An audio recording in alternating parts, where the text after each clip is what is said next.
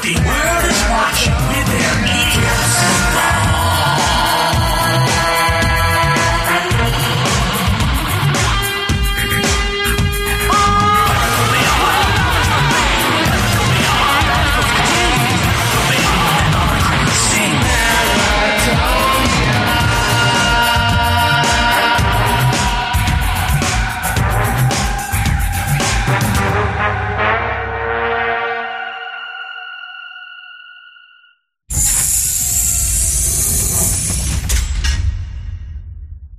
So the Jeff. So the Jer. That's how we end it, right? That's how we normally end it, but in this circle of life, the ending is the beginning. For we do not have an after chat. We've just got a 20 questions show. Oh. Yeah, I don't know that anything in that sentence made sense, but it sure sounded like it did, didn't it? Well, coming from your mouth, yes. Like one doesn't really fall from the other, but it's okay.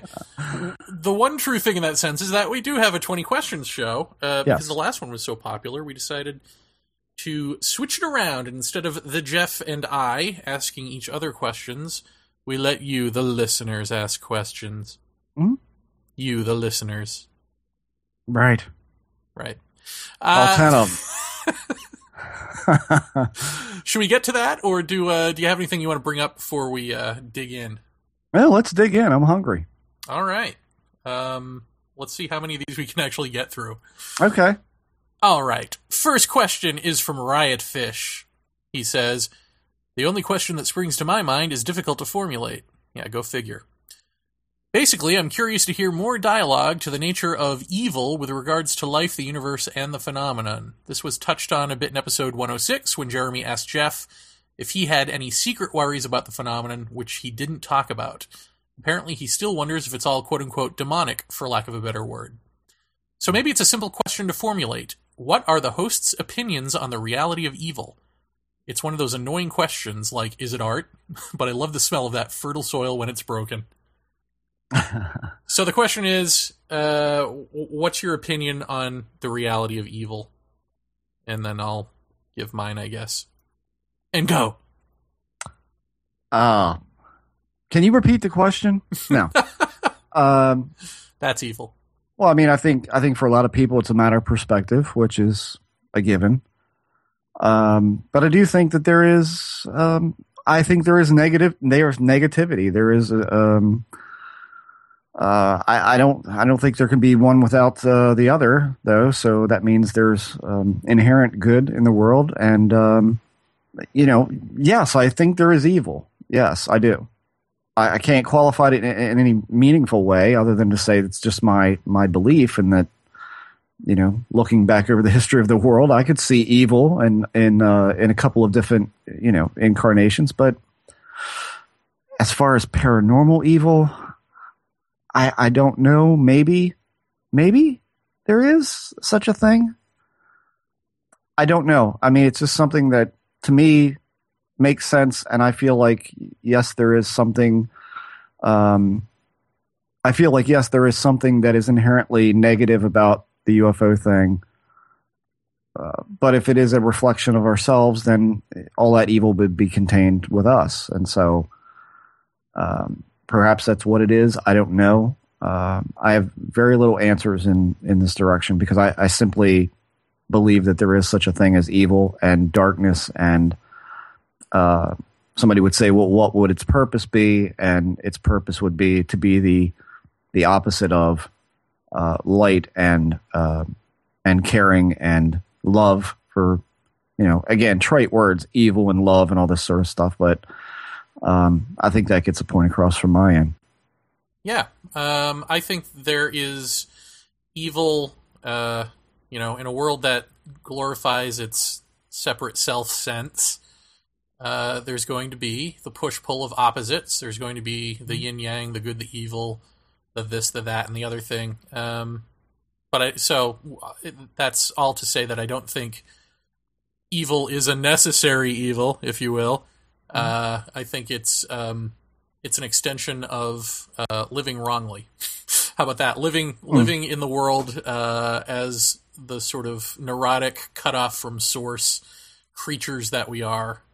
I think that's where evil comes from. I think it wouldn't even be a question in somebody who lived rightly. And by that, I don't mean somebody who tries to live rightly or puts on airs about doing so, but somebody who actually radiates that light and that goodness that you're talking about from within.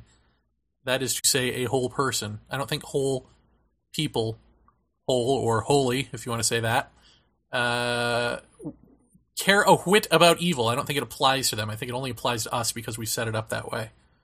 The second that we broke off from source. So there's your convoluted answer. Mm-hmm. Yes and no. But I like that we had our first question is something that deep, you know? Yeah. Piglet Shameful writes, Jeremy and Jeff, what do you each want the phenomenon to be? In your depths, what do you really believe it to be or hope that it is? You go first. What do I want it to be?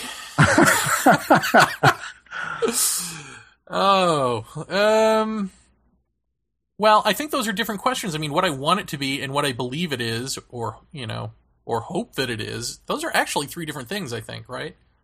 It's really not one thing. I mean, what I would like it to be is I would like it to be good so that I can fall back on my previous answer about evil and know that I was correct. All right. What do I really believe it is? I don't know. There is something appealing about that odd sort of hallucinatory dream experience I had where I was told that this is that we're a continuum species, and that right now we're like the worm on the ground, and when you go through the cocoon, you become the butterfly, and that these whatever these things are the butterfly. So they're us. They're us looking back on ourselves, trying to urge us along through the cocoon. There's something about that that's really appealing, whether it's true or not. So maybe that's what I hope it is. But what do I believe it is? I really don't know. I really don't know. I really don't believe anything, because what I believe about what it is seems to change. You know, it changes with new information. So my belief about what it is evolving. I can only speak to where I think it's coming from in the sort of general sense of anything awoken to oneness is going to wake up anything else that can awaken to oneness, because that's one waking oneself up. I mean, that's what I believe it is, but am I right? I don't know. And I can be swayed with new information. What say you, Jeff? Is pie off the table at this point? I'm sorry, what? What do I hope it is? I mean, I think my answer is kind of split like yours. What I hope it is that it is some sort of force that is trying to suggest things and to gently encourage discussion of a myriad of different topics on a bunch of different fronts that eventually changes the self-destructive and brutal nature that humanity has. Part of me hopes that it's something like that it is this odd sort of indirect, if you can call it indirect, push from something else that is present with us. And I guess this answer would mean a non-physical push of some sort that would be purely suggestion. Like it is suggesting things, and it is enticing discussion of other topics that ultimately change someone or change us as people. What do I think it is? I think that it is the ripple in the oscilloscope of reality. That's what I think it is. I think that it is, at present time, and keep in mind, folks, this has changed for me multiple times over 2 decades, but at present time, I think that it is likely that this is what reality is made of. I think that when Whitley was on the show a while back, he said that the visitors were more involved with everyone and everything much more than we would think that they would be. And that resonated pretty well with me because I think that,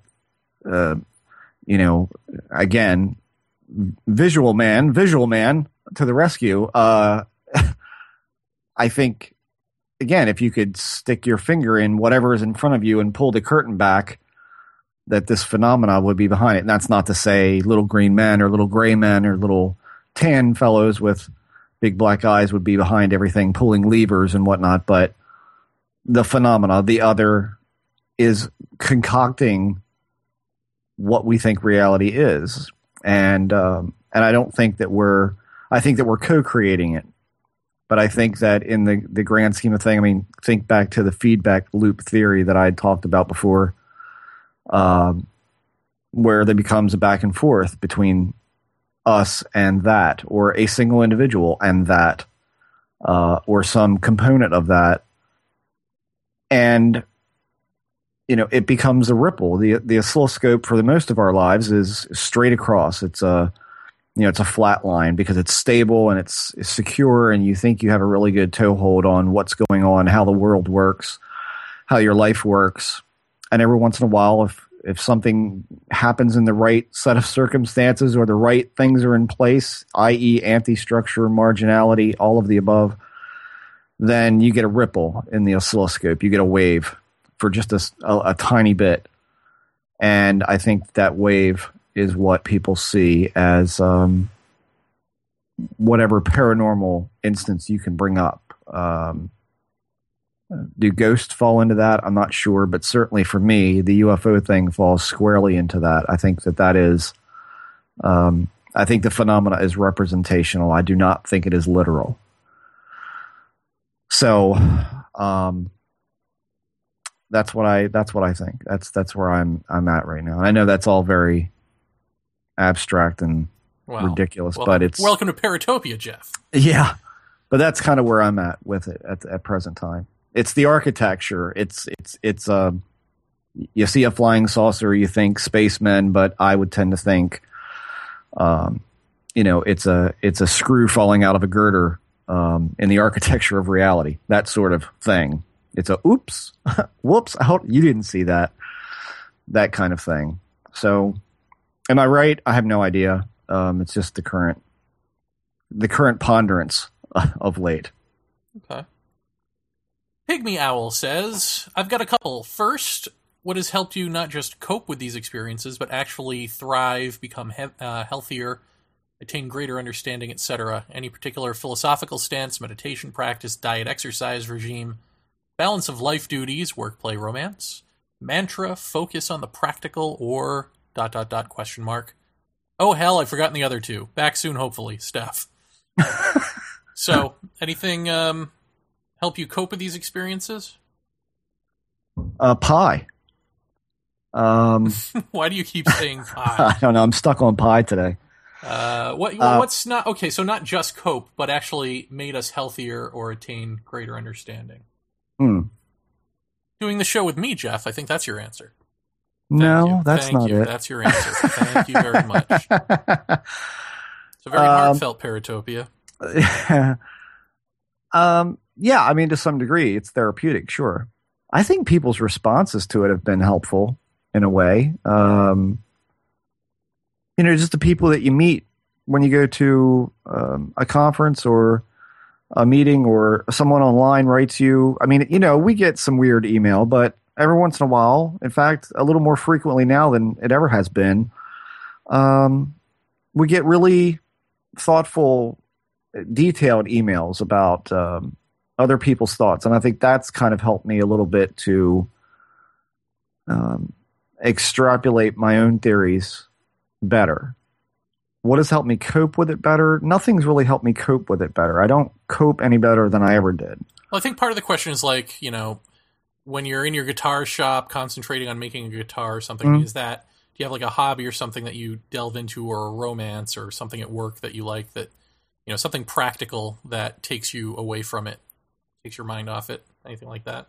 Well, yeah, playing guitar takes me away from it. I mean, I don't think about anything but that when I'm in that. which I guess is kind of meditative to a degree, I suppose.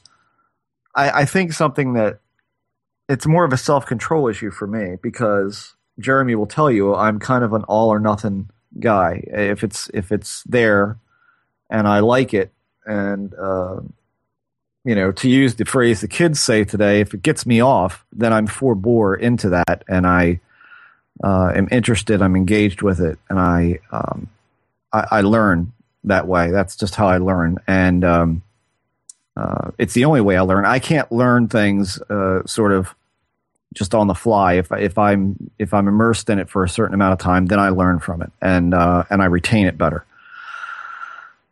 I think music and art have been the two biggest constants in my life, my whole life, and I think I owe that in no small part to this phenomenon. I think whatever happened as a kid is what kind of flipped that switch for me, at least in some way.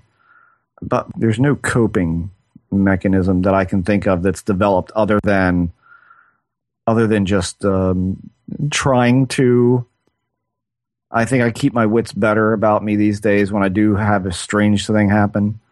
A lot better than I used to, but it's not any easier. I mean, it's not any like, oh, well, I can handle this. I know something's happening and I'm aware of it and I can handle it. It never gets easier for that. So I don't think there's anything else I really immerse myself in other than music and artwork, and I do artwork every day of my life. So it's, those are the two big ones that kind of helps me forget about this stuff. But, and I think you would agree with this too, in that in no small way, when you ask the bigger question, when you get away from ufology, when you get away from it and you start asking those bigger questions, then it does become somewhat of a passion to you. But luckily, speaking as the guy who is all or nothing, I've learned a great deal of restraint in how much time I actually devote to it and how much of my life I let it suck up, I guess is the word. So I've learned a lot of balance from it in that way. So what about you? Beyond my obvious answer of I've got this energy in me that makes me do healthy things.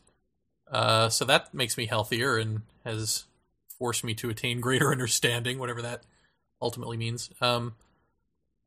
But in just sort of practical terms within this field, I think getting immersed in ufology, right, which I had been a passive observer of, so going to these conferences and seeing what's what, putting a name and a voice and a body language to the people who are selling you what they claim to be their truth or their set of facts. I mean, I think just being able to do that and seeing that these people don't have answers, some of them are con artists and frauds, and that's disheartening, and some of them aren't. But overall, I think just seeing just firsthand how nobody has a real answer is good, is healthy in a way, Like, I feel like that's helpful because it's like, oh, these people really don't speak for me. And so I don't have to worry about that. For example, even the whole hybrids thing, I was someone who followed Hopkins and Jacobs' work, and I worried about that stuff simply because I read it.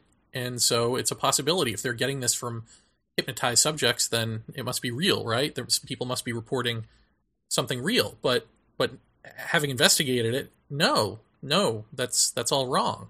And so now I don't have to worry about that anymore,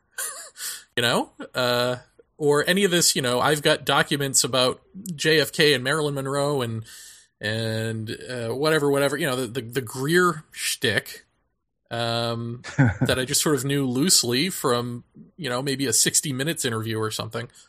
To see him say it live is to be bowled over by the fact that people have very little radar for bad acting in this field. And so I feel like that's healthier for me because that sort of, again, we can't say what this thing is, but now I have a better handle on what it isn't. So I can eliminate some of the possibilities. So I think that's it. I mean, there's nothing really practical in the way of, work, play, or romance that ever takes my mind off of this for long because it's in me. I mean, it's literally Right. waiting to come out and express itself. So I don't have that off switch, but I don't need it. I mean, I don't feel like, I'm not complaining about that. It's not like I'm not the Hulk. Well, I mean, do you think that there was certainly a point in your life where this wasn't a factor? Okay. And I remember mine because mine apparently was a little on the late side. I mean, I've had weird stuff all my life, but I certainly never equated it to the other visitors, whatever label you want to slap on it. And I know that when I did, and I did make certain connections, and I began exploring my own experiences deeper and trying to understand them, and then that culminated with more and more and more happening. I know from that point on that my life was never going to be the same as it was before, and I think that can be really debilitating, and I think that a lot of people don't get over that, and so they grab onto the easiest answer to make something make sense so they can then move on with whatever is coming up next. And I think the fact that I've never done that, I mean, somebody mentioned like diet and exercise and all that, like that doesn't even come into play for me. I eat like shit and I don't exercise. And unless headbanging is aerobic, then I suppose that's something. But, I stay up way too late. I don't get enough sleep. I don't eat right. God knows Lisa, the angel that she is, she tries, but, I'm still the same kind of guy that I've always been, only there's this inclusion now of this other thing, which is like a major part of my life, because you can't have those experiences in the past and say, oh, I'm just going to move on from that, and that's the end of it. It doesn't work that way. It's like once it's there, and it's ever present for you. And so what do you do with that? Well, I think there's another element in here, and correct me if I'm wrong, but I think you have this as well, which is that when you're in the moment of a situation, well, I know you felt this because you definitely felt this with your Men in Black. I mean, when you're in the moment of the situation, there is that feeling of completely different than you're thinking about it now, which is that it's natural that you sort of know what's going on. Or at least you know who these people are. You know what this is. There's always that feeling of what this is. Mm-hmm. Even though you don't. Even though you can't even say what that means. Like, you can't verbalize it because you don't consciously know what it is. So I think, like, when you're in the moment in a highly strange situation related to this stuff, you're really, in a sense, not the same person. It's almost as if you're a spy, with a double, like a secret agent or something, Mm-hmm. Like, you've got this other identity that does know what's going on, and then you've got this identity that is flummoxed and scared. Yeah, it's the fleeting epiphany. The fleeting epiphany, yeah. Yeah, that's what it is. I mean, it's. I've told you this before. It's like, at one point, it's, my God, of course, this is it, and I get it, and you get it, and all is right with the world, and it feels like, everything has come together. You've got that last piece of the puzzle shoved firmly into place, and then this next second you're, what the fuck was I talking about? And it's completely fleeting. So you don't really understand your feeling. I mean, your internal feelings of course, I know this is yes, yeah, oh yeah, and then outside of that experience, you're like, the epiphany is completely gone. That epiphanal feeling, that rush feeling of knowing, is not there anymore, and you're trying to make sense, like, how could I even think that would be right? It's too simple. That doesn't make any sense if you can remember it at all. So yeah, I think you are in a completely different headspace. I think you're a completely different person in that kind of scenario. Have you gotten we're interviewing Strieber in a couple of weeks, have you gotten through the key yet? No, I'm about halfway. Because he talks at the end. He puts in the original. He has a new introduction and a new afterword, and he puts the originals in the back. And the original, he talks about that very thing in the original afterword about just the whole thing of wanting it to be a dream, or something, that there's something about having contact with this other that is so highly strange that the brain doesn't know how else to process it except as a dream, and so you'll do anything to convince yourself it wasn't real because it doesn't fit. Right. So even though you know it was real, it's like your brain is struggling against you to say, no, this didn't happen, and just forget it. In the same way that we were talking about during the McKenna episode, the midweek special, that the whole, the drug trip does. Yeah. You forget a lot of it because it's weird, and so your brain just goes, that's dream material. That's hallucinations. That's not real. Right. Well, because everything in your world tells you it's not possible. Everything. Yeah, tells even you as you're in this, but when you're in the situation, I mean, this was the other thing you talked about. I guess that sort of directly relates, is in the situation of talking to this guy he calls the Master of the Key. He felt like everything he was saying was completely brilliant, and then when he looked back at his writing, he was like, "What is this new age shit?" This isn't even good writing for me. So right. He said it was a real struggle to. What he thought was going to be a couple of months writing this thing out really took years, because he had to get the points to where they didn't sound like new age nonsense, to where they really were back to the essence of what was communicated, or at least how he felt about the communication. I think is more what he wrote than a direct transcription. So you'll get to that. I mean, I just think it's interesting because it's like so completely what we talk about all the time. Yeah. Well, what's next? Next up is JR. I have a question for both Jeremy and Jeff. This one's for you, Jeff. Uh-oh. On this forum, Jeffrey, that's you, has said that the hooded man felt like it was a part of him to some extent, that it was familiar and also nature-like. My question is, this feeling that it is a part of you and nature-like, does it extend beyond that of the hooded man? When the phenomenon takes place in each of your lives, do you feel that to some larger extent, it feels like it's a part of you? So I guess, is it a part of nature? Is more than just the hooded man a part of nature? Is the first part of the question. Or was it that so in other specific? words, I'm supposed to compare older experiences to this new thing and say, does it feel like it's still that sort of thing? Yeah. Did you have the sense with the bug-eyed guys that they were of nature in the same way that you have the sense that this guy is of nature? Let's make it simple. I think with the bugs, it's harder because they're wearing I think that they're wearing a skin that essentially is, there's something for us mentally. I think there's something in us about that facade that they wear that is inherently fearful, and I think that is part of the purpose of it. And that's not to say it's evil or it's bad. It's like an alarm clock. An alarm clock will scare the hell out of you when you're in a deep sleep and you hear the ringing bells, but ultimately it's just ringing bells. It's sort of that. I liken it to that kind of thing. Do I see them as part of nature? I think there was a point some years ago where I had said that there seems to be something naturey about them, but then I thought they feel more like, and this is probably due to the early experiences, the stuff when you're 5, when I was 5 years old, and the black sheets, the blue light, all of that stuff that we've talked about over and over.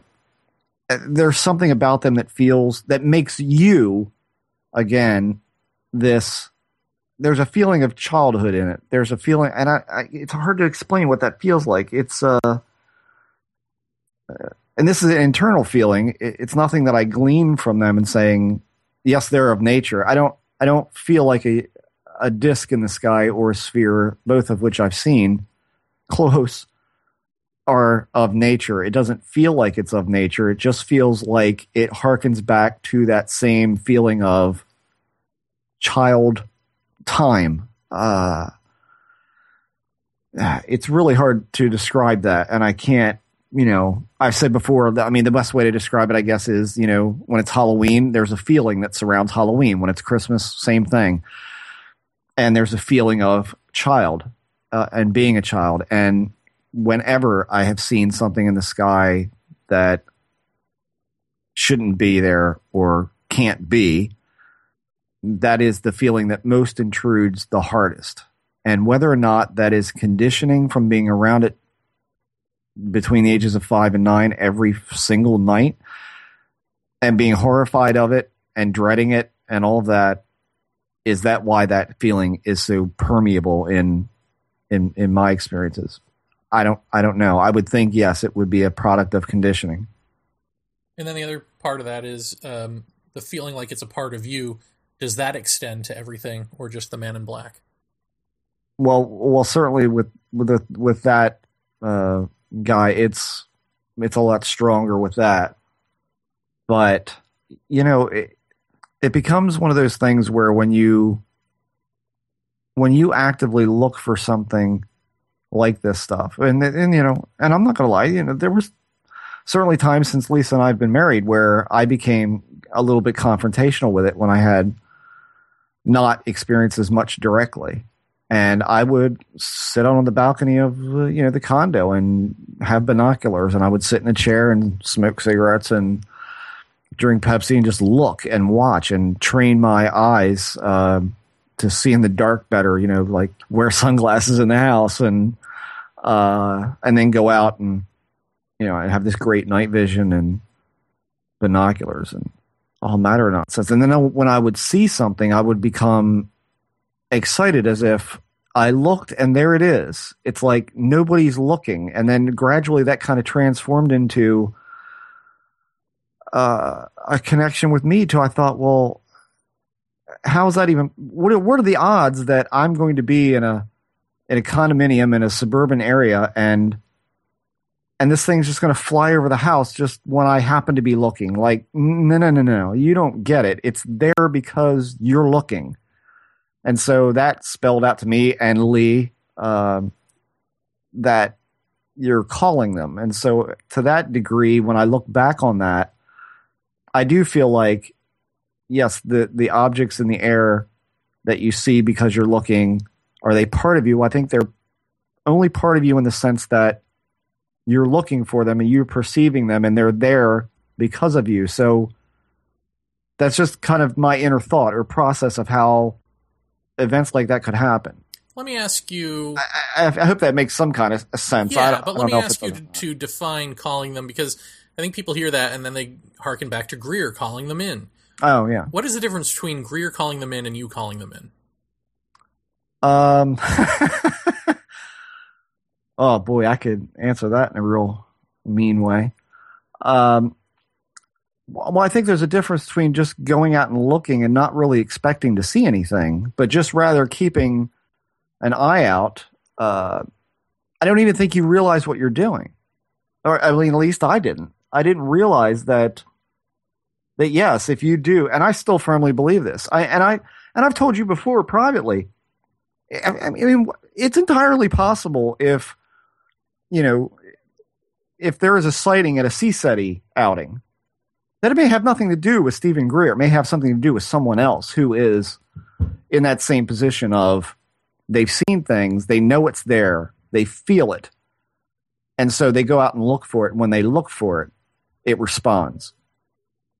And that's what I think, whatever, this boils down to. There is a connection with us where it depends upon us to manifest something for us to see, whatever that odd thing might be. And calling them in doesn't mean nanu and extending the antennas and calling them in with sounds you've recorded in a crop circle formation or lasers or flashlights. It means just standing there in that field. And for a lot of people, again, I'll say this is a hobby, this is an interest, but that's where it stops. It's a hobby and an interest. But when you know that it's there and you know it, and it's not guesswork anymore, like I'd seen it, I knew. And so now I'm out looking because let's keep an eye on this. I mean, what's going on? And you don't realize what you're doing is you're focusing your own intent on seeing something. And when you do, and it is undeniable, and I saw a lot of deniable things, I saw a lot of questionable things. So I can see very well how Greer and some of the CSETI folks would say, look at that thing moving so quickly across. Well, that's a satellite, or it's meteoric, or it's, something like that. But when it's undeniable, and you stand there and you just slack jawed looking at it, and leave. And I had that sort of thing up, at a area not far from the house, where we would go and see things, and then after a while, it became just more and more in your face. And I don't think let's not call it calling him in, but rather you're the A to the B. I think it definitely takes two, us and the other. And part of it is knowing that it's there and then going out and actively seeking it. And when you seek it,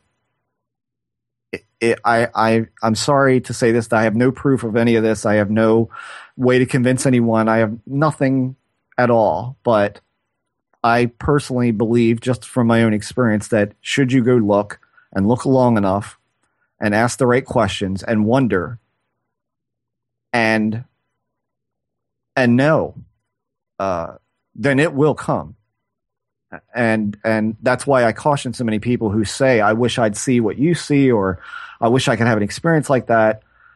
It really is true that you don't really get what you're asking for, because once you really know, that's where nothing is ever quite the same again.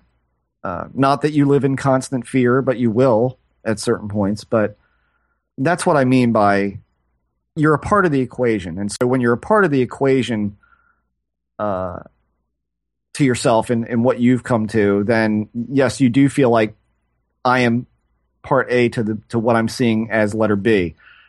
I am a participant in this and not, so therefore it does become a part of you in a way. But any skeptic or debunker would immediately say, well, you're going out and looking, and of course you're primed to see weird stuff, and of course that's why you are. And that's a good point. But when it's 100 feet over top of your pickup truck and it's standing still and all of that, and then it flares its lights and takes off and slides through the air, unlike a glider, unlike an airplane, it moves like nothing you've ever seen move before. Instead of flying, it just slides like it's sliding on a sheet of glass. You know, this is not bullshit. This is real, and it's as real as it gets, and that is a terrifying prospect at the time, to think that these things surround us and are probably always there. So, I don't, I certainly don't put any stock in Stephen Greer or SETI, but by the same token, I don't doubt that there's possibly been times where someone has seen something by virtue of, I know it's there, I'm seeking it out, I want to know, I want to see, and it shows itself. That would not surprise me. Right. Yeah, I just think Greer is a studied man for part of his act, and some of that study is meditation, some of that stuff is ufology. So he knows the language, it just doesn't apply to him. Well, at the same time, can't you say that part of that is the marginality effect in play there? I mean, it really is. I don't know. I mean, not as far as Greer, but I'm talking as far as the person who goes out to seek something and finds it, but yet has no proof of it. I mean, that's certainly about as marginal as one can get. It's the marginality effect, but I don't know that means that there is this engine of marginality that's doing it on purpose. You know what I mean? No, certainly not. No. But I'll just say, in answer to, do I feel like, to some larger extent, this whole thing is a part of you? Yeah. I think that's the easy answer. Is that, yeah, just as we said, it's sort of like beyond the fear, there's the knowing in the moment, and then out of the moment is the guesswork. Right. But even in the moment, it doesn't make literal sense that you know, because you don't know anything. You just have this feeling of knowing. Right. But it seems more real than normal reality. I don't know. I don't know how to put that. I guess I've always felt part of it, or it a part of me, or however that works. Like even, back in high school, even through the fear, even through all of that, there's always this little nagging sense of what this is. Well, I mean, even back in high school, I mean, that was what I was thinking, right? When Thing walks into my bedroom, and I say, "Ma, what are you doing? Go back to sleep." And my immediate next thought is, this isn't your mother. You know what this is. Right. You know, deal with it. Deal with it. And that's been the message for the rest of my life. Deal with it. Right. You know what this is. Yeah. So JR goes on to say, okay, another question. Jeremy, in the last episode where you prefaced the 20 questions to talk with Jeff about the latest experience he had, could you relate to the flashes of imagery that he experienced, seeing the pinecone trees and the halls? Have you, Jeremy, had experiences with flashing imagery in rapid fashion and in great detail? I find this curious because it happens to me every once in a while, as if my brain mind has been activated. If so, what do you think this flashing of imagery is? Do you think it is some psychic ability that is taking place? Is this the upload-download of information that people are alluding to, i.e. Sammy Hagar?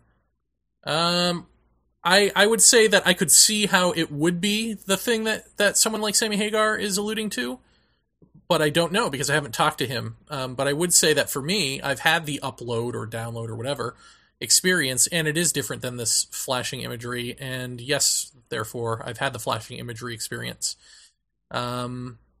a number of times, and sometimes it's just, I think it's just, is it hypnopompic or hypnagogic imagery, you know? Yeah.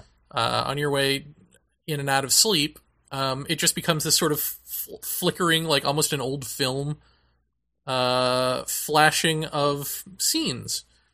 But one time, and I wrote about this, and I reposted it relatively recently, I had the image of dinosaurs coming back, and this was after I'd gone to the Bronx Zoo, so I spent a day in the sun at the Bronx Zoo, and when I came home and just sat down on the couch to rest for a second and shut my eyes, I wasn't asleep, I wasn't tired, I was just shutting my eyes and resting for a second.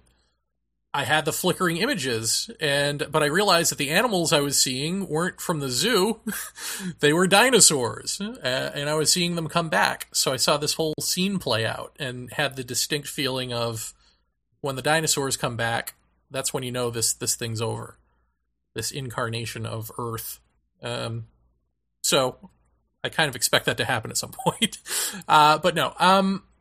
So yes, I've had that, but the upload download thing was completely different, and it's funny because I remember saying that it was another instance of the slit opening at the base of the spine and energy pouring in, except that I don't really remember it that way. I remember writing it down that way, but I don't remember it that way. I remember it being sort of that same feeling, except coming in through my head, not through some slit in the spine.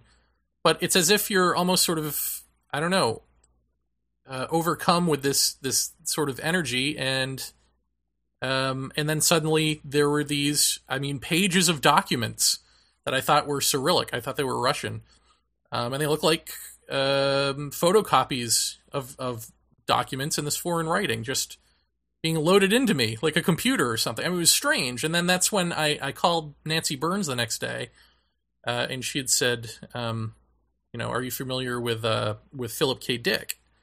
And I said, no. And she said, well, you got to read about his life because he had the same things happen to him. And sure enough, I then read a book about him, and he had the same thing happen too. So, these are two complete, and that experience is far more vivid and, I would say, longer. It's a longer experience because the flickering can just be a flickering image of something and then a flickering image of something else and something else. This was literally like somebody in the government had figured out how to create a human internet and load people with documents they wanted to hide. That's sort of what this felt like, as scary and paranoid as that might sound. So that's that answer. Pygmy Owl writes a couple more. So I guess she figured it out. Love that name, by the way, Pygmy Owl. Yes. Any particular experiencer, writer, incident, book that really resonates with you where you go, that's it! That's just what is going on with me. If so, how did you come across this person, book, etc.? That's question one. Well, for me, obviously, Communion, Strieber. We've been down this road, Pygmy Owl. That he is the author that I more times than not go, that's it, in book form. When he's writing as an author, I think he's dead on more times than not. Yeah. And the movie, and Communion the movie. Philippe Mora got it too, and Philippe's not an experiencer, but he certainly got it. Yeah, I would say that movie was certainly captured the weirdness better than anything I've seen. Book-wise, True Hallucinations by Terence McKenna. If you haven't read it, read it. It has nothing to do with ufology past a sighting that's detailed in it, but I still think it's one of the more important books on this subject as it applies to this subject that has been written probably in years. I would say parts of Jung's saucer book resonate pretty well, and Communion as well. I mean, I think that was what devastated me when I saw the book. That was what got me, was just how close. It's not perfect. Again, it's not exact, but there's something about that face on that book. And I would say that the book had a definite effect, but his experiences certainly weren't wholly like mine, but had the same aftertaste, I guess. They had that same sort of high weirdness that wasn't ashamed to be described in detail.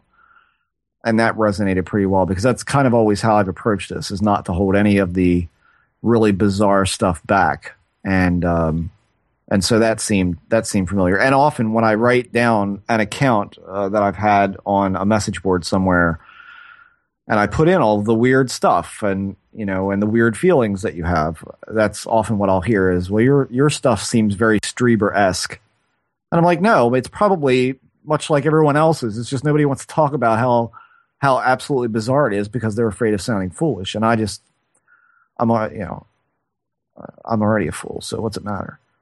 And I would say also for me, Donnie Darko gives me that same sort of feeling, even though it's not really related.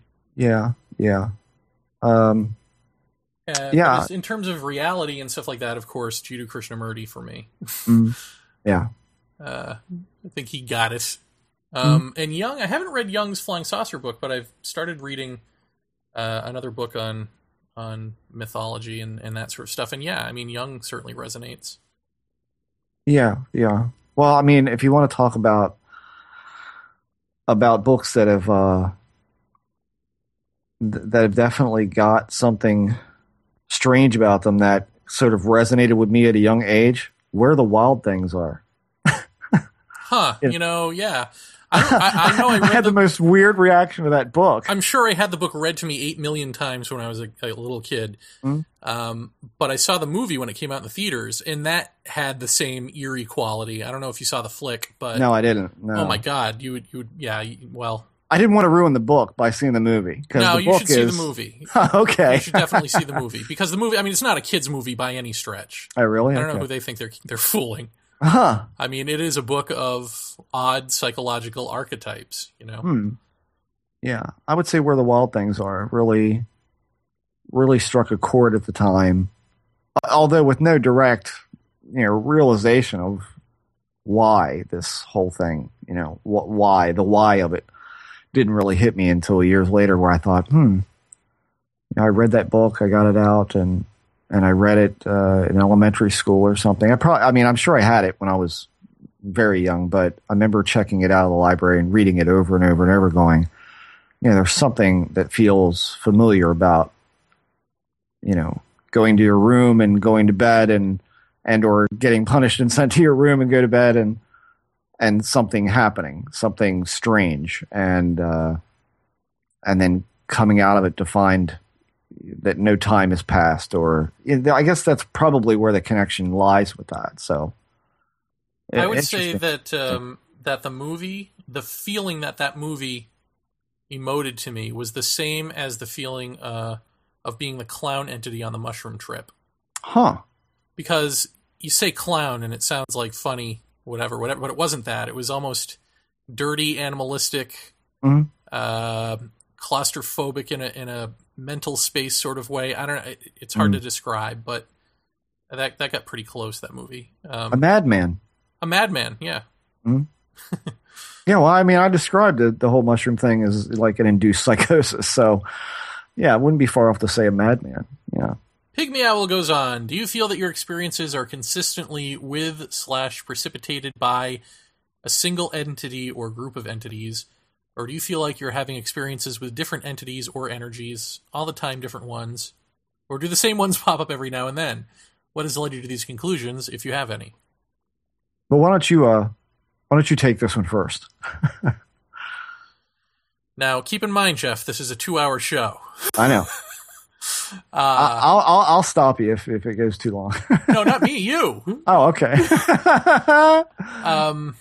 I think that whatever it is, I think it is one intelligence. Whether that one intelligence is a singular intelligence or a group, I don't know. But I am with Jeff on the whole Nordics, Greys, Mantis, whatever. All of those are a face or different faces of the same thing. And I would be just as at home in the notion that same thing is one society of entities from elsewhere as it is some unknown aspect of us that is trying to evolve us through the illusion of separate beings. Either of those are fine with me, or any permutation of that. But no, I don't believe in some concrete entities from another planet, from several planets. A galactic federation. I don't buy the galactic federation thing. Thank God. We wouldn't be doing a show together if you did. Yeah. But, I got to say, that said, on the other hand, with my shtick of oneness, like, even a galactic federation would just be the one thing again. It's one waking oneself up, and so it doesn't matter what the organism is. I mean, if the state of consciousness, there's an ultimate state of consciousness that any being in a meat suit achieves, and then so you come to know each other as oneself, then ultimately, what does that mean? What does that mean at that point? You could have beings from various different planets, but they wouldn't be a galactic federation in the way of Star Trek. They would be like a singular consciousness moving through these organisms that just happen to be born in different places, But anyway, go ahead. On the surface of it, I could say that, yes, I've seen what I would say was the same female, excuse me, in a couple of different instances. I could say, yeah, it's the same bunch. But yeah, I think a lot like you do that it is a single thing, external, but I don't necessarily believe it is one thing, or one entity, quote unquote entity. I think it is, I don't like the word hive mind. I don't think it's that sort of thing. I think it is just I think it is one sort of, like you say, a consciousness of some sort. If you can even say that's what it is. A force, but I think that anything that you see, any way that you see it or any way that you perceive it as an individual or as a repeated, entity that you're interacting with, I think is all about you. I don't think that's the reality of what you're actually witnessing. I think this is all based upon human experience, and so therefore it's immediately suspect for me because of how easily we're twisted up, how easily our perception is twisted up like a pretzel by whatever this is, and by ourselves, probably to no small part.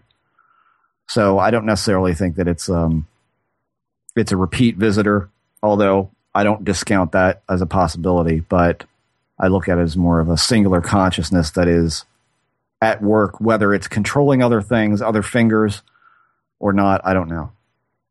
And lastly, Pygmy Owl says, when did you decide to go public with your experiences? How easy or hard was this decision? What factors did you take into consideration? Did you go public for yourself or for other experiencers / others wanting to find out about this subject? Thank you, Steph. I decided to go public when I wrote my book, because I was just writing a bunch of New York stories. I was just going to write sort of a normal biographical comedy. But then I thought, well, I probably in my narcissism as a writer, I thought, well, it would be disingenuous to write about all this stuff and not include the alien abduction, as if there's some reader out there expecting something of me. You know, like, nobody knows who the fuck I am. So did it really matter whether I wrote about my alien experiences or not? No, but in my mind at the time, I thought, well, it would be disingenuous and also probably a better selling point to talk about the alien experiences than just the sort of normal, everyday New York folly. Boy, was I wrong. And how? How easy or hard was the decision? It was very easy because I just dive into things without thinking half the time. Or I think along the way. How about that? I mean, I'm not like a dope who just dives in and like hits his head on the bottom. Like somehow it seems to work out okay. But I tend to just dive into things, you know, kind of, well, I mean, in the same way that like when we decided to do the magazine, there wasn't a whole lot of forethought. It was something that we'd thought about. Then we put in the back of our minds and then one day decided, let's do it. Or even doing the show where it was just, you know, we had a conversation and you're like, let's do a show. And I was like, okay, you know, there's no real forethought to that type of decision. It's just impulsive with a side of planning. Yeah. And what factors did I take into consideration?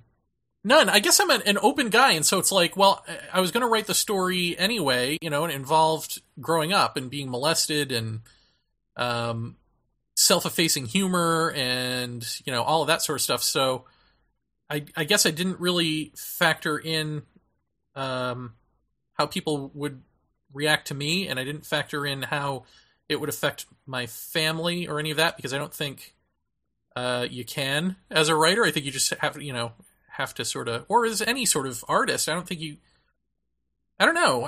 What do you think about that? I mean, you can't really sort of, I guess you can take other people's feelings into consideration to some extent, but you've got to speak your truth, you know? So I just sort of, I guess, spoke my truth, and it wasn't like I thought about it and then went, oh, how's this going to affect mom and dad? You know, it was just, wasn't even in my head to factor anything like that. So no factors. I took no factors into consideration. Blind and stupid.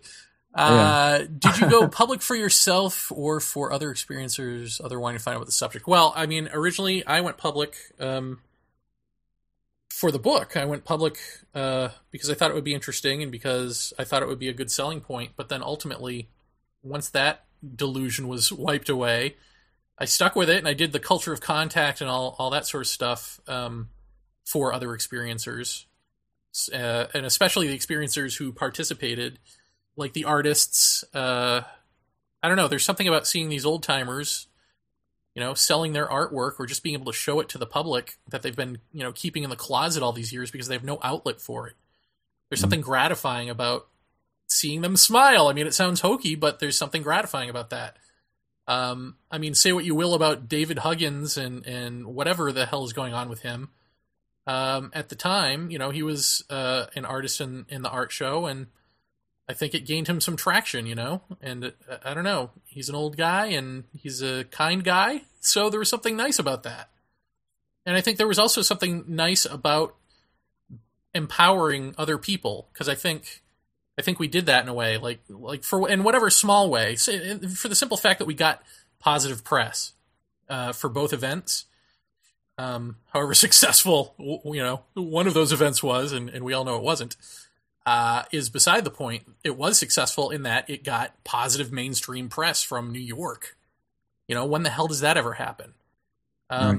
So I think to be able to just reflect back on that and go, well, we actually did something here.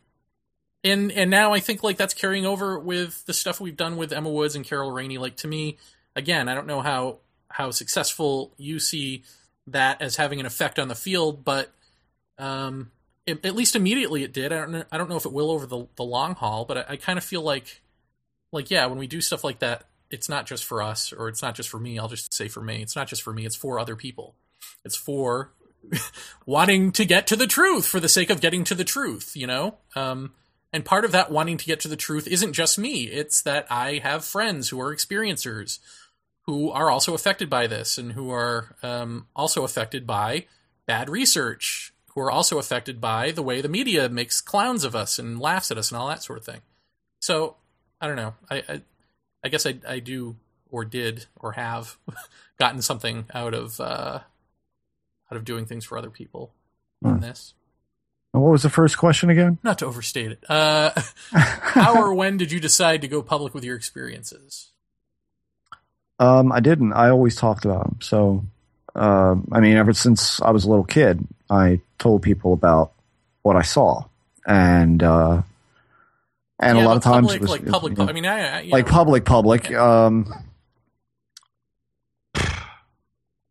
I think when I met Lee through a mutual friend and I guess coworker, that was sort of when we began talking, and I realized how much better I felt when he and I would have discussions about what we thought was going on, and so that felt better. And then I met Bruce Maccabee at one of the support group meetings. Somehow or other, Lee found about. I think the both of us met Bob Exler somewhere along the way, and Bob Exler was putting together a group and asked us if we'd like to be a part of it or help with it, and so we started going to those. And after a while, of course, Exler exited the field, and Maccabee was at a lot of those meetings, and just talking to him about the nuts and bolts of it, and seeing that, here's a credible guy. Here's a guy who's not flaky and weird, but yet has a genuine interest in this and a genuine interest in what we were all describing, enough to come to these meetings. And then the other people in those meetings, I saw people who were very distraught, and yet were still curious about what in the world could be going on. And I don't know, I guess when you know that it's there and you know it like you know it, then it doesn't become a question of, well, should I talk about this? It then becomes like, okay, this is like incredibly important. And I still believe that it's incredibly important for people to study and to get a handle on it, whatever it is. And I don't care if that comes down to a psychological reason or not, whatever it comes down to, it's important.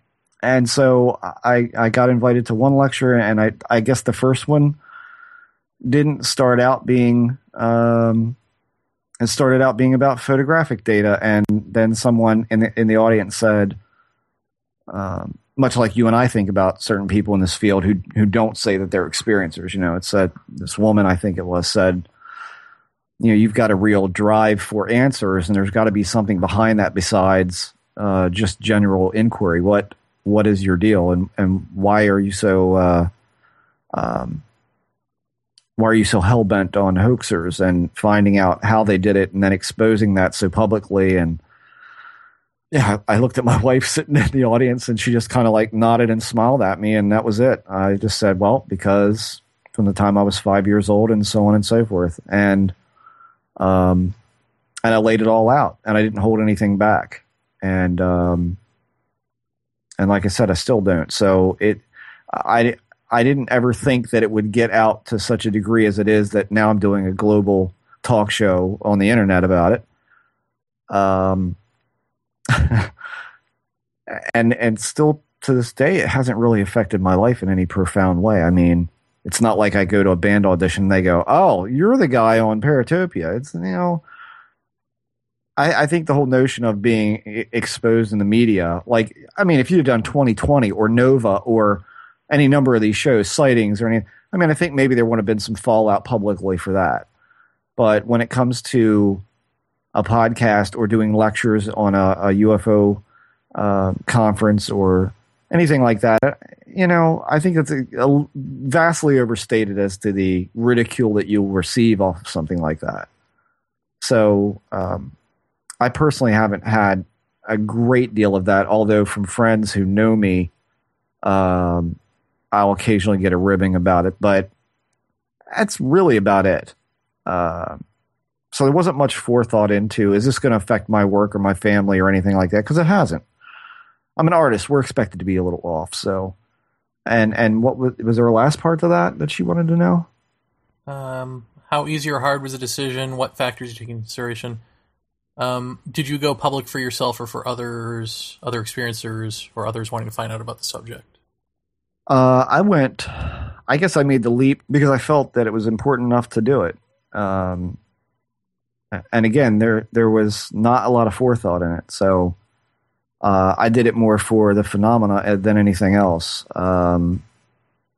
I've said before, I'm in this for pretty selfish reasons, which because something happened to me, and I guess continues to some degree, and I want to know more about it. And so the more you talk about it, the more people gather around to exchange their experiences. And I thought, if I can meet that one person who saw the spinning white square, who saw the alien in the upside down walk hat, if I could find one person, then I'd say, okay, you saw that, right? And and I have in over the years, I've met people who have had incredibly similar experiences that they couldn't possibly know about. What's funny is I talked about this fairly openly my whole life too, or at least openly with a core group of friends. But I remember part of my thinking in writing the book, and the way the book is even set up, was to make me sound sane, so that you don't even get any quote unquote alien stuff until the end of the book.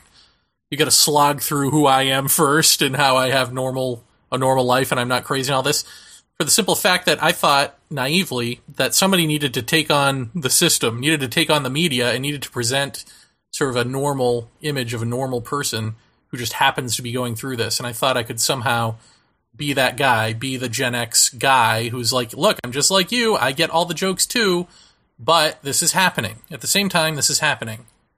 And then little did I know that they were right. Right. For the wrong reasons. I mean, they didn't really care whether they were right or not, these debunker types, but I mean, a lot of this stuff just is crap. Yeah. I think the embarrassment comes later when you realize, when you look around and you go, God, what am I doing here? Yeah. What have I done? Like you're already in at that point. But I hadn't met anyone, you know what I mean? Like I hadn't met anyone who was an experiencer up until I moved to New York. So I was still naively thinking it, this us and them. I wasn't thinking, oh wait, us? There's not even an us. There's just a very fractional percentage of the us is okay. Yeah. Well, who would you say influenced you more to speak with an open book policy about it? Who influenced me more? Nobody. I would say that I just had... I was really lucky in that in high school and my freshman year of college, I was in social situations that were very fortunate with very open people who love to talk about everything from politics to paranormal to whatever. They were open to anything. Yeah. So we could have this type of talk. And of course, in high school, we had a group of people who got into the Ouija board. Right. So they were willing to even go that far in entertaining paranormal stuff. And in college, there was nothing else to do except pack into this one person's room and talk. And I think when you're forced to have community like that, anything will come up. Yeah, anything comes up, and I think your inhibitions sort of go out the window. And I'm a pretty open guy to begin with, or a pretty sort of wacky kind of guy, I guess. In my thinking. Yeah, how I thought that I was going to present normalcy to anyone is beyond me, but whoops. Yeah. I'm going to skip around here because they're like Piglet Shameful has this eureka moment of, yes, we get more than one question, but then writes 8 million questions, which are all great, and I would love to get to them, but let's just make sure other people get in here. So, yeah. Spider Boris writes, Jeff and Jer, here's one for either or both of you to answer if you so desire. Do either of you think disclosure is possible and will happen at some point in the future of our planet and society? And just to qualify what I actually mean with that thorny weaselly word, or weasel word, in this instance, I'm suggesting that disclosure refers to the partial or complete opening up of humanity's relationship with this other in the world, at both an interpersonal and societal level. That's my new definition anyway. If either of you believe or suspect that this may happen one day, what is your projected timescale for such a disclosure? Do you think there is a timescale? Do you think it is possible, impossible, or did the possibility never exist in your eyes based on your own personal experiences with quote-unquote it? So, will this thing disclose itself to the world? Will we live in any sort of relationship with it out in the open, and if so, when? Jeff, your thoughts? Thanks, Jer. I think there will never be an aha moment.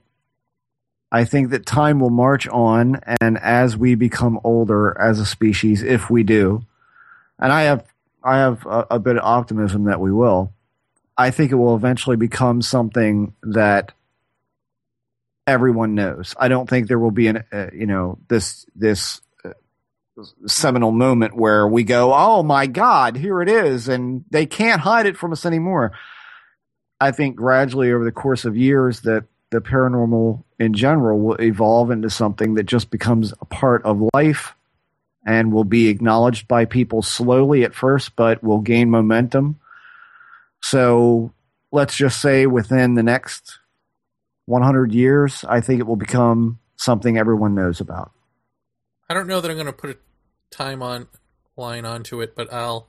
That's my guess. I mean, I have no idea. Well, here's the thing. I mean, let me ask you this question. Sure. See where we are on this page. When you say everyone will know about it in the next 100 years, how many is everyone? Is the world still populated by billions at that point? I don't know. Because I think something catastrophic is happening. I mean, I think we're on the verge of a new ice age. And I think that at the end of that, or the beginning of that, may be when this thing becomes apparent. And I think it's something you're born into. How about that? I don't know. Whatever that means, I'll just put that out there. In other words, kind of what you're saying, I guess, in that it's not like an aha moment. It's just something that suddenly is there. And it's something that whoever is here that is still human knows about. That's my guess. Now, I have absolutely nothing to base that on except for the experience of being shown like an Atari 3D graphic of ice descending on North America. So based solely on that hallucination, I'm going to base this theory. Okay. There you go. Yeah. I mean, I don't know about. I've often had the feeling that, and Lee and I have talked about this not awfully long ago, that both of us have always felt that something monumental would happen in our lifetime. What that something will be, I don't know. Neither of us really know. And you have that, and you kind of hold that to a certain degree at arm's length and say, okay, well, next time I get into conversation with someone old, I'm going to ask them if they felt that way too. And, at our age. And I have kind of asked that in roundabout ways to certain older people that I know. And most of them have said yes as well, that they felt something was going to happen in their lifetime. And what does that mean? I don't know that I would put that much stock in my feeling of that, but I agree with Terrence to a degree when he says, can you honestly picture humanity in 500 years? And no, I can't. I think what's going to be weird, and Jeremy, you tell me if you don't see this or you don't get this uneasiness about this. Like, I've got a real problem with robots. Like, I've got a real problem with the speed at which technology is replicating right now. And all of this notion of being uploaded into a computer or experiments with biomechanical computing and this sort of thing. I mean, this makes me very uncomfortable. Yeah. I think that in a far-flung future, there's no doubt. I think most people have already thought about, implanted chips and or household tools like your thumb is a fork or some such shit. I mean, whatever it might be. Your iPod is actually in the side of your head, and you can listen to music through the eardrum directly. There's no outside noise at all. You're not bothering anyone else. And I think that there's going to be an introverting of like a night out with friends will be a thing of the past. That sort of thing. Like, we won't associate. We'll become this ultra connected yet ultra distant society. And I think that's where possibly that this other is going to peek its head into that technological framework. And then it's going to be a question of we're not only perceiving through a human brain, but we're also perceiving through machinery now. Oh, and just wait till you finish the key. Okay. Have you gotten to that part in the key yet? No. Ah, very good. And this is and Jeremy would laugh at me about this, but this is why I found the movie, the latest Tron movie, so fascinating. Was, spoiler alert, they're in a computer. I mean, it's this fantasy world in a computer, and they're everybody's seen the first Tron, so you know what that's like. And essentially, the man who created the grid goes back in, and he and Tron and a facsimile of himself are trying to create the perfect system. And it's going to change humanity. It's going to change the way we compute. It's going to change the way we live. It's going to be a different world. And all of a sudden, out of nowhere, comes a new life form that just comes into existence. They manifested. And that's a mystery in the film as to where they came from, what they were for real, what they were. But their genetic makeup was unlike anything that they had ever seen. They had no disease with them. They were a pure form of consciousness that just manifested. And so it wouldn't surprise me if in some future where we have more technology integrated into ourselves, that this other and the other presenting itself will present itself in a much different way, in that our technology will perceive it. That's what's going to be interesting. And perhaps it won't happen that way, but either way, I think it's going to keep going. This thing is not going to go away, and I don't think it's going to de-evolve into an absolute myth. I think it's just eventually, over a course of generations, it's going to become something people just know. Will it have a devastating impact as we see it now in the future? I don't know. It could already be doing that by virtue of what it's doing through contact with us all. Because I'm another one of those people who believes that this thing has probably it's not selective. I'm not sure that I believe it's selective. I think everyone to a certain degree has bizarre experiences they can't explain that they contemplate. And so that contemplation perhaps is the reason and is what is evolving. And so maybe that's how we find out that it's been here all along, and that this is the force that guides evolution. And therefore we know about it. And so that, I guess at that point, is how do you work with it? What do you do with it? Do you just let it keep going?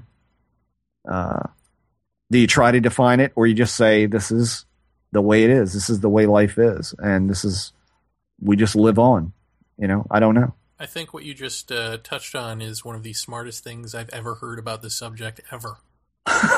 Great. I mean, honestly. So I hope everyone rewinds and plays that again, because that was fucking great.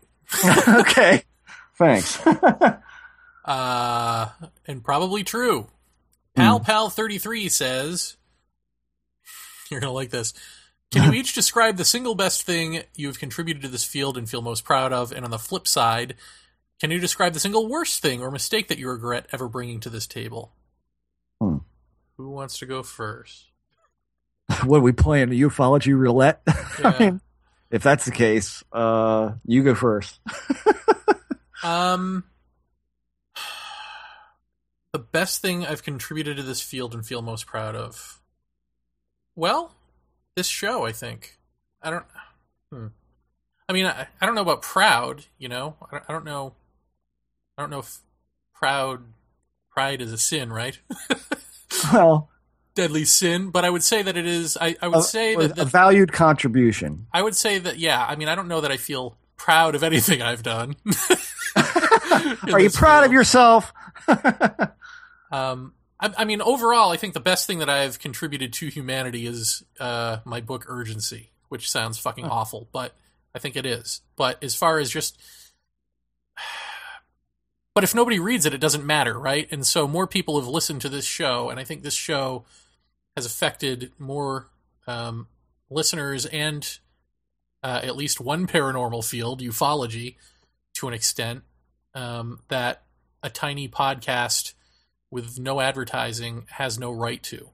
So I think that is probably the single best achievement that I've achieved, that I've made here with the Jeff. And can you describe the single worst thing or mistake that you ever regret bringing to the table? I'm going to ponder that, and Jeff, you take the first question. Because honestly, it's hard to say, well, if not for this, then this wouldn't have happened. There's always that interplay of, if this horrible thing didn't happen, then this great thing never would have happened, Yeah. So let me think about that. What was just purely a mistake and something I regret? And go ahead. Oh, well, what am I most proud of, or what do I feel? I mean, to me, I don't know if it's about being proud of it. I think it's what feels most satisfying about it is Colin Andrews, Dennis McKenna, Jacques Vallée. I think those three. I am the most satisfied that they brought something that made people think. I think that the only way that you can feel happiness in this is to feel like you pushed a really big boulder just a fraction of an inch, as everybody else is pushing too. You're pushing, and the added weight actually moved someone to think differently or ponder it a different way. I think that's great to feel that. I think that, or at least I like to hope to think that I saved a lot of people a lot of mislead in the field over photographic stuff. I enjoyed doing that while I felt that it was important. I don't really do so much of that now. I miss doing it in a way. I miss looking at visual data in a way, but I think that, if you had to look at the bigger contribution, I guess that's probably something that had a lot of eyes on it at the time, like O'Hare, like Gulf Breeze, like the Dome of the Rock. I just stayed the hell away from and told people what I thought right off the bat. But I think those things are important to a degree, but I don't know that you could say there's a proud crowning achievement. I think just the connections that we've made through the show. I think the show, I'm happy with what has gone on. I feel like we've done something, and I think progress is what makes you feel happy in this. Progress that you feel that a fundamental truth has come out of it, or at least some direction for some people of progress or pushing the boundary a little bit. That's the best you can hope to do. Well, would you agree with me? We were talking about this the other night. Somebody on the message board at some point in the recent past wrote that we made it real for them, or we made it real for them again, or something like that. And I feel like that to me is it. You know what I mean? That is good. Yeah, that is that's a big deal. And we've both gotten a lot of letters like that over, I'm sure, the course of years. I mean, I got them way back on AOL of people saying, now I'm not afraid to talk to my family about this, or it's completely changed the way I think about it, and all of that. I mean, even to the point where, but somehow my name was in a book for people to call about alien experiences, and I would get these calls from people, and this is after I had come to my sort of end of, Act 2, I suppose, and had realized certain things about my own experiences that I thought maybe I could pass on to people, and I did, and I was open about it, and I told them about it, no matter how much they may resist me on it, in saying that this has to do with you too, and if you're constantly focusing on it, you're constantly afraid of it, and focusing on the fear, and focusing on, am I going to see them or am I not tonight, and that sort of thing, and dwelling on it, and therefore making yourself pretty miserable.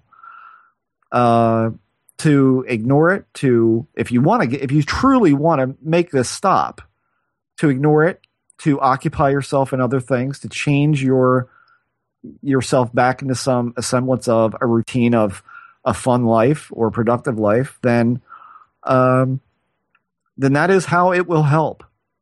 And I remember a woman who just up one side and down the other just said, nope, there's no way you're going to convince me that's going to work. I said, if you do nothing else for the 4 hours that I've spent on the phone with you now and the night of sleep that I've lost, please for me, just try it for a month.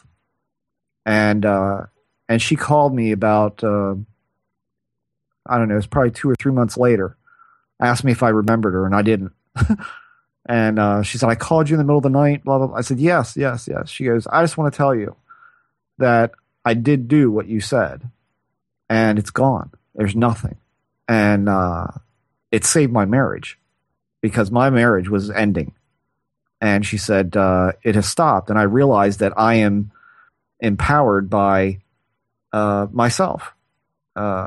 And she said, and you helped me to realize that we do have a part to play here. We're not hapless victims of anything. Like, this is something we can engage when we choose to. And yes, small things do still happen. I feel like there are checkpoints and check-ins, but it's not like it was. It's different now.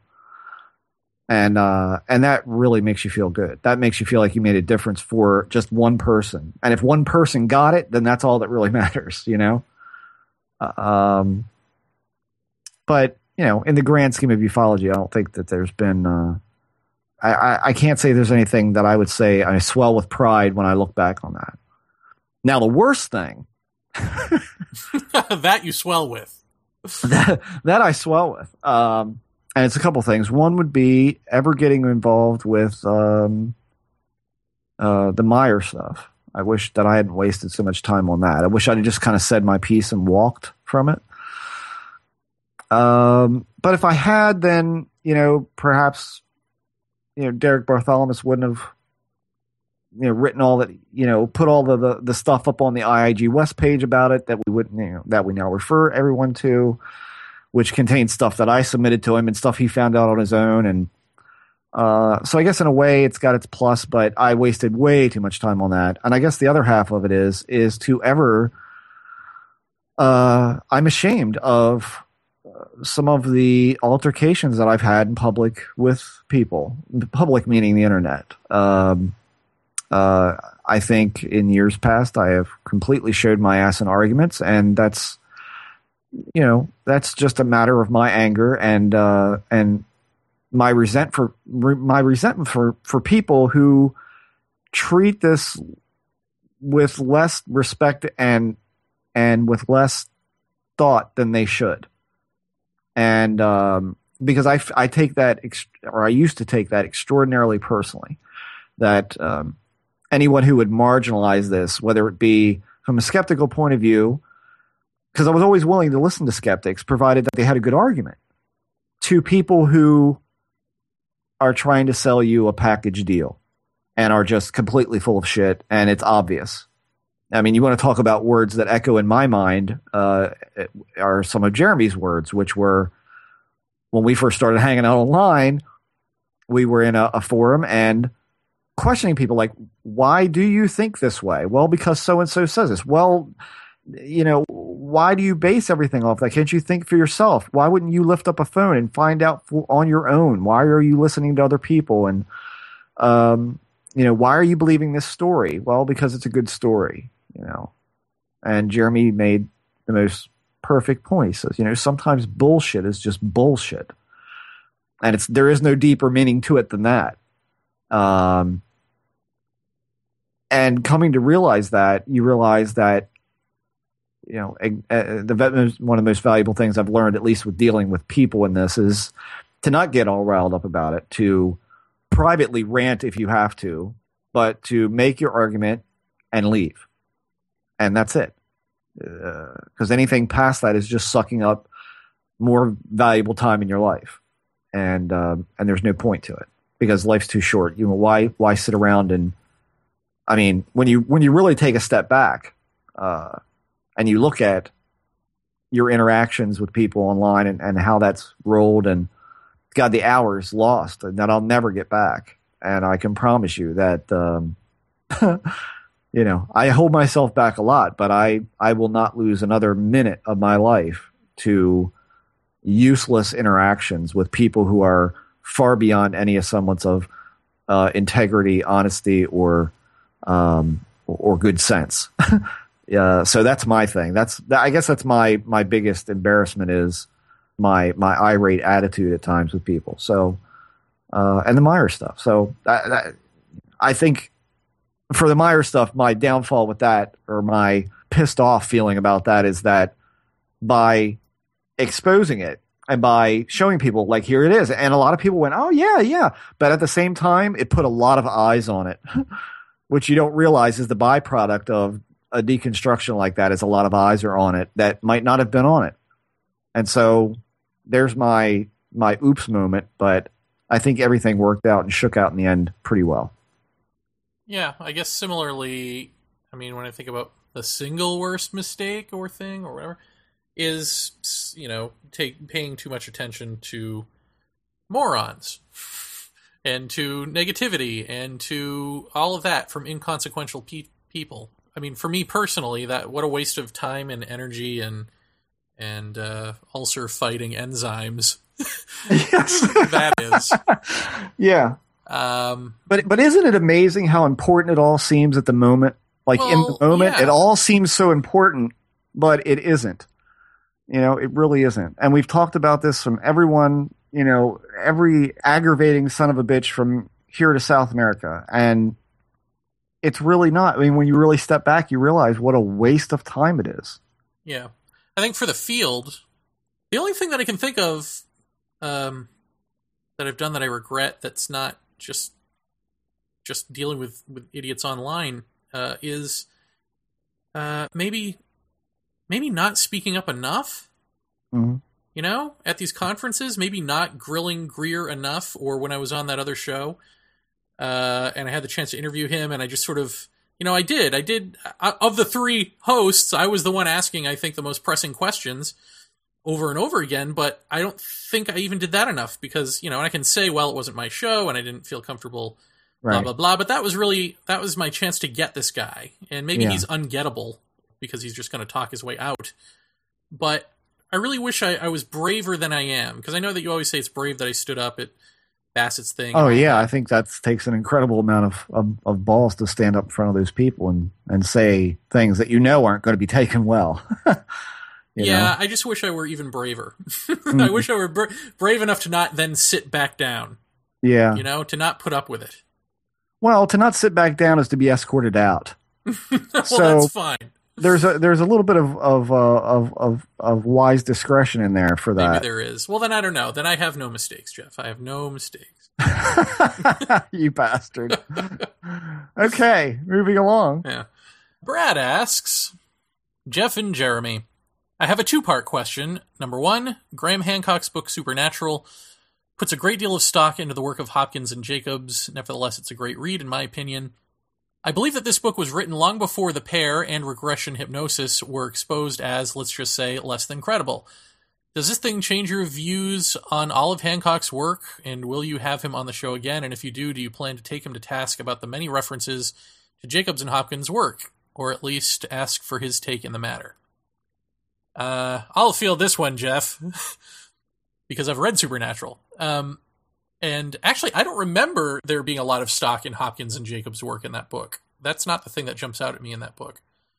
But let's say that I'm just misremembering because it was a while ago and that you're correct. Does it change my view of Hancock's work? No, because most of Hancock's work is about ancient Egypt. And this book happens to be about ayahuasca and about ancient people and ayahuasca. And so if he's drawing, I mean, really, what is he drawing on in Hopkins and Jacobs' work? The thing that he's drawing on is this archetype of the little gray alien, right? He's not really drawing on hybrid babies and the sort of narrative that these guys have built. He's drawing on the physical details that have been described, because he's saying that when he was on a hallucinogen, that he saw the grays. So no, I guess in that sense, I think it's neither here nor there who he's drawing on. Will we have him on the show again? Yeah, we'd love to have him on the show again. Sure. Would we take him to task about the references to the work? No, why would we? I've had Hopkins on my stage, when I did the Culture of Contact the first year. I mean, you don't take someone to task for something they're ignorant of. And to ask him his take in the matter, probably not, because A, that assumes he knows what the matter is, that he's paying attention to it, and B, his work isn't about that. So I'd rather get to the deeper questions because about ayahuasca or whatever it is that he's talking about at the time, because to take anyone to task over this hypnosis thing of anything, is to take everyone to task in some fashion, Uh-huh. I mean, everyone I think has relied on the hypnotic testimony at some point, or most anyone. And so all you can do is hope that they are current with the situation and are changing their research accordingly. Yeah. I profess often that I don't read books because I don't want to put anything in the noggin that's not it's not already going on. So I choose not to read a lot of these books because I don't want it going through my brain filter so as not to pre-contaminate myself to anything. I want everything to be clean in there for that. I mean, the key is literally Ask Jeremy is the first thing I've read in quite a while, aside from Jacques Vallée's book, which we did the interview for that. You just don't go in unprepared for a Jacques Vallée interview. I mean, the only thing that I'll say about anybody who would refer to Hopkins and Jacobs' work is that I don't think, and I'm going to speak from my point of view on that whole thing, I think that it would be a little too far to push to say that parts of what they put out, for instance, the operating table and being cut upon by these beings, is not what some people may have experienced. Because I've met people who have not had hypnosis done who have recalled such things. Have I met anyone who hasn't been regressed who has remembered hybrids? No, I haven't. That said, in accordance with ayahuasca or psilocybin or any of these, there is a thematic that can run through them of having small beings literally tearing you apart, which also comes into play in certain religions. And so I don't think that you can negate certain small parts of this as being jiving with certain people's experiences. The problem is that those experiences were taken and publicized and therefore became part of an influential cultural sphere that then overtook everyone, and everyone became aware of, and therefore polluted and oversaturated the field with just that portion of whatever this may be and whatever that experience might be. So I don't think that if someone refers to that particular meme and all of this, that I can say, oh no, that came out of hypnosis, so that's bullshit. Because there's too many other places where just that part alone, the operating table being cut on, being torn apart, having horrible things done to you with a fork or whatever, where that does come into play. So there are other things about that work in hypnosis that are problematic, a lot more things that are problematic. So I don't think you can necessarily take any reference to that work and immediately throw someone up against the wall for it. You've got to temper that out a little bit with what has come up in other tandem things that don't involve hypnosis and maybe don't even involve psychedelics to that degree, if you want to omit that. So, I mean, that's where I would come from. I wouldn't say to throw everyone up against the wall for that. I think when you start talking about hybrids and the cloak and dagger and the X-File stuff coming out of hypnosis, I think we know where that comes from. And so that's something to debate and to question heavily. But, the problem is, again, we can't differentiate. Well, and then there's another way to answer the question, because now that you're saying that, you're right. Supernatural, it's not just about the physicality of the beings, but about that archetypal pattern of being pulled apart, and even these sort of hybrid cave drawings of, half human, half whatever creature. Right.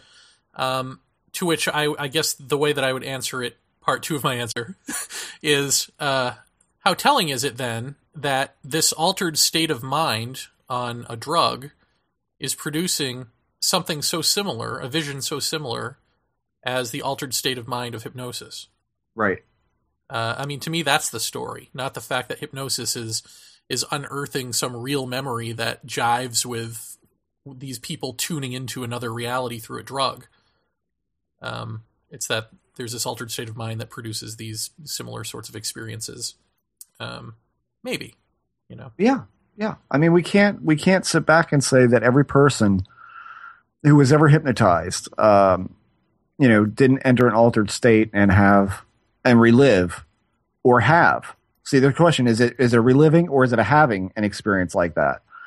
And by the same token, here's what kind of separates the line for hypnosis in the Western world versus the experiences of the scarified natives of South America in the Amazon who've not seen a television, much less a car or an airplane, who are describing what a lot of people describe an alien experience, UFOs, beings, like you said, being torn apart, that clinical theater feel to things. We have something much different in this country, which is media, and media propagates everything. And so how much cultural contamination is there in the Western world versus, I don't know, the Amazon jungle? There's a real definite difference there.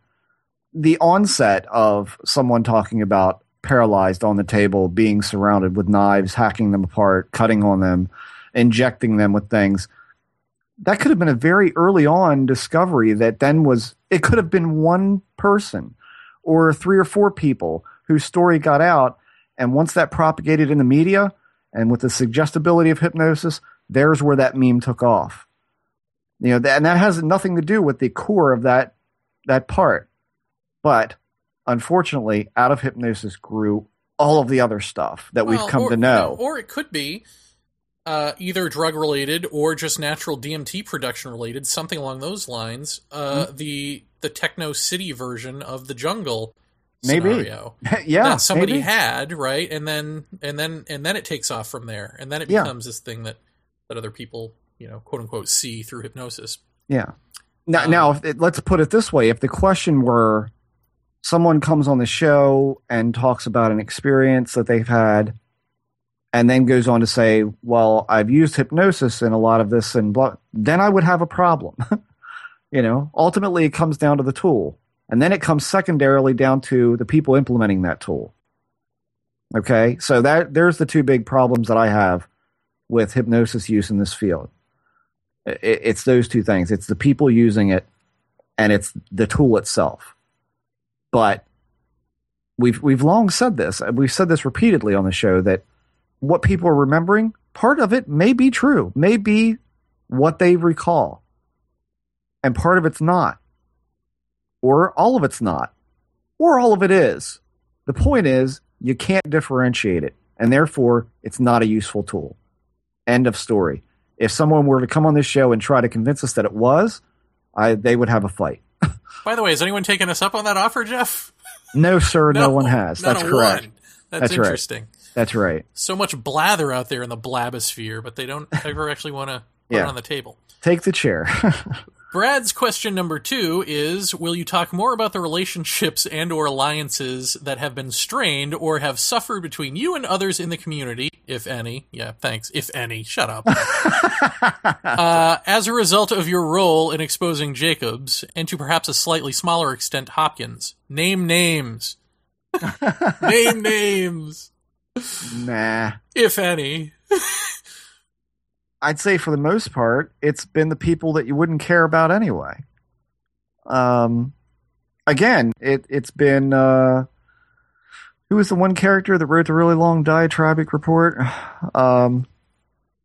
Who cares? I mean, that's somebody we don't know anyway. So. Yeah, this guy wrote this expansive report that was just utter crap. And the minute that you say, okay, if you disagree with us, then come on the show. And you'll have your time, and we won't edit you and won't make you a fool. It'll be a straight-up thing. We promise no selective editing. Everything's on the table. Come on the show and debate this with us. And you hear silence, and you hear, no, sir, thank you for your kind invitation. I'll pass. Yeah, and then he goes on another message board, posts the email, and is like, look at this. They're challenging me. It's like, this all becomes a stupid game to these people. And then you realize what their game is. Of course, when they don't take you up on it, then that means there's no fortitude behind their convictions, and therefore there's nothing there to debate. They know that this is not about the topic. This is about either a quest for attention or the defense of a ufological hero or father figure or something or whatever. You realize it's not about the subject. It's not about what's at hand. It's about something else. And I'm not interested in something else. And nor is Jeremy. So none of these people have had the guts to stand up for what they think the way we've done every week on this show. For quite a while there, we were on this subject, and that just goes to show you right there that this is not about the subject matter. It's not how mean we are or how disrespectful we are. This is about what the reality of all of this is, and you know what? You go back to that other question about what do you feel the most satisfied about? I'm real fucking satisfied that this field got a very large tablespoonful of its own dog shit in its mouth for using hypnosis and building so much off of it. I'm fucking glad about that. I really am. I was glad to see it swallow that jagged pill. And I was even more glad to see the response from some of the top flight people in this field who, I'm sorry to say this, guys and gals, didn't have the balls to stand up for it and say what they thought publicly for fear of tipping the apple cart. But I was still gratified to see that most of them were on board with exactly what was coming out of this show. So that I feel satisfied that a boulder was moved there. That's a good one. That's a real good one to me. Well, it's funny. I don't have a whole lot of relationships in this field, so it's like I've pre-soured myself to certain folks like Jerome Clark, but who cares? Yeah. But there are people like Peter Robbins, who I'm sure isn't going to be happy to see me at the next Exeter event if Tim Banal hosts and I end up going to that. Uh-huh. And we had some words, it was a civil discussion at a dinner. This was before the Carol Rainey article. I think it was even before my UFO Mag article on Jacobs, but the Emma Woods stuff had been out there. Right. And he was really upset with me. But then we had a civil discussion, and by the end of it, he was fine. But I think now at this point, he probably hates my guts, which is fine, because it's like if you're gonna choose friendship over the truth, then you have no business being calling yourself a researcher. Well, yeah, is my feeling. But what's interesting to me is that actually, I was friendly with Peter Robbins, and I still am friendly. As far as I know, nothing, everything's fine. Right. It's not. But as far as I know, everything is. But we've gained a friend out of this, which is Tyler Kochjohn. Yeah.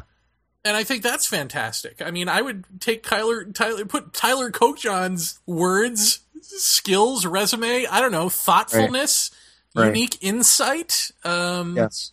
All of that, his perspective is far more valuable to me than a Jerome Clark or a Peter Robbins. No offense to either gentleman, believe it or not. Well, here's the thing that I would flip this question around and say, since doing this show, how many friends have we met that I just am aghast at how the friendships with these people have just come out of nowhere. That to me is what's amazing. People like Colin Andrews. The nicest man, the nicest, kindest, one of the more gentlemanly and generous men who exist in this field today, with real honesty, with real passion about what he's doing. Mark Nesbitt, who gives up his home to total strangers to stay in to do a ghost investigation. I love these people, and I would jump or help any of them at any time. Dr. McKenna, again, a wonderful man, a knowledgeable man, a passionate guy for his interest, and a guy who has pushed the envelope every bit as much as his brother did, and I'm proud to say is a friend of this show. And we've met so many great people that to be proud to be friends with, and proud to say we could pick up the phone and call them. You know, I mean, that sort of thing. If we had a question, or that just doesn't happen. You know, that just doesn't happen with the machine of the paranormal field. That just those connections are so rare and so important to me that I think that is a big part of why this show is happening. Is that, you know, Phil and Brogno, and you know, these people who are real. I mean, these are real people who have real interest and are sincere. That's such an amazing diamond to find in the pile of cow shit that is this field. That you're lucky. You feel so really lucky to have interacted with them. And Jacques Vallée, I mean, we can't pick up the phone and just call him. Well, we could, but you know. But would he answer? But would he answer? Right. I mean, but still, I mean, the very fact that his publishing company, which no doubt he told his publishing company, put this interview up on their website. I mean, my jaw just dropped at that. I was like, Jesus, he thought enough of us to make his publisher, or suggest to his publisher, or his publisher thought, let's put this one up as a prelude to reading the book. I mean, how great is that? I mean, that's the kind of stuff that makes you so happy and feel so lucky to pick your guests in a thoughtful way, because we do really put, I think, a genuine amount of thought into who we have on the show, and it follows this interest of our own. I just think it's great that we've made so many positive connections. I mean, the negatives they completely dissolve in the wake of that. So that to me is what's really important. Whitley Strieber is my childhood hero, and he respects me. Well, there you are. I mean, that's it. To me, that's it. I mean, I wrote to Jeff a while back, and I was like, I think I'm done. I mean, I think we've got all of our white whale guests, Michio Kaku notwithstanding. I mean, on it, you know, would I like to have him on the show? Sure. But do I think really it'll be a jaw-dropping interview? No, I don't. Mm-hmm. So for me, I've gotten all of our white whale guests and earned the respect of my childhood hero. So, and I'm now working with the filmmaker of Communion. So it's like Philippe Mora. Exactly. Yeah, I mean, what more could I want? I don't, at this point, you know, talk about what are you in this for? At this point, I think I am just here for other people. Yeah. It's just it's amazing, and I'm especially thankful for friendships that we've made in our listener base. I mean, and I'm infinitely humbled and thankful for all of these people who listen to us. I mean, did we ever in our wildest dreams expect to have this kind of response to this show? And the answer is no, we didn't. We honestly didn't. We hoped, but like everything else, I mean, what if the project falls flat? And we actually thought, well, if nobody listens, then we'll just fold it up. You know, I mean, we gave it a shot. And the response right from the get-go was unbelievable. And that is thanks to everyone listening. So, you know, that's what's been, you know, the good parts of this, you know, to focus on what's been lost and these, I don't know, like the gnats on the ass of ufology is nothing to focus on anymore. It's just like not who we were, those people. And there's no doubt of that. But I think we learned, like everything else in life, you learn lessons the hard way. And we certainly did. And it did almost end this show. I mean, I'll say that it has almost ended this show. The focus upon that becomes really negative. And you become so disenfranchised with what you're doing that you don't want to do it anymore because it's just an effort in aggravation. You've got to turn your back on it. I mean, and I say that to anyone who's engaged right now in a message board argument on some other forum. Just stop, man, because it's not what it's about. This is not what you're here for. This is not what our parents put us here for. Yeah, I got to say, I probably said this the last time we did a show like this, but and it sounds completely pandering and all that, but I really do appreciate our, I don't want to say fan base, our listenership, and especially those on the message boards, because again, you go to these other message boards and they're just traps. They're like soul traps almost, you know. And then you come to our message board and people aren't arguing; they're having real discussions, and I mean lengthy posts with really deep informed opinions and facts and back and forths and abstract Yeah. thinking. I mean, all the stuff that I love is what we've fostered here, I think, and then people have taken to it, and I think they sort of self-regulate. Well, and they listen. That's the thing, is they listen to each other, which is pretty rare on these message boards, because let's face it, most times, what's the old adage? You're not listening, you're just waiting for your chance to type, And yeah, that's it. I mean, people really respect what each other is writing, and really authentically want to respond to it, want to build upon it, want to, get into it that way. It's amazing. I mean, it's amazing. And we so don't always appreciate that dynamic like we should, or at least I don't. I mean, it's not that we take it for granted. It's just that it's always been the norm around the board. It's always been the norm with our listenership that it's just been really intelligent, thoughtful, and most of all, kind people. Kind people who've supported us and supported this show and have not been shy about disagreeing with us. And on many, I can tell you at least 4 or 5 occasions where they absolutely changed my mind about something that I was so sure of, and it made me think in different ways. So, you're right. That is a big plus. Well, oddly enough, I mean, doesn't that feel like the place where we should end it? Well, it certainly feels like it's the end of the show. Yeah, I mean, that we're out of time. we're out of time, and that feels like the pitch perfect note to end it on. Yeah. Unfortunately, there are certain people that we didn't get to, and there are other people that had more questions. So we'll do an impromptu part 2 of this just for subscribers. We'll record it later this week, and we'll put it out on Wednesday. Mm-hmm. So look for that in the bonus content section. Part 2 of our 20 questions from you, the listeners. And I guess if anyone wants to take advantage of this and get in on that 20 questions thread and ask us between now and, say, Sunday, right? Then we'll probably include your question as well. So, yeah. And thank you guys for really, really great questions, actually. Yeah. Really great. Yes. Not that that's surprising coming from you geniuses. Yeah. Well, Jeff, on that note, sweet dreams to you. Same to you, sir. And we will see you. Well, I guess we'll see you next Wednesday. That's right. All right. Bye-bye. Bye-bye now.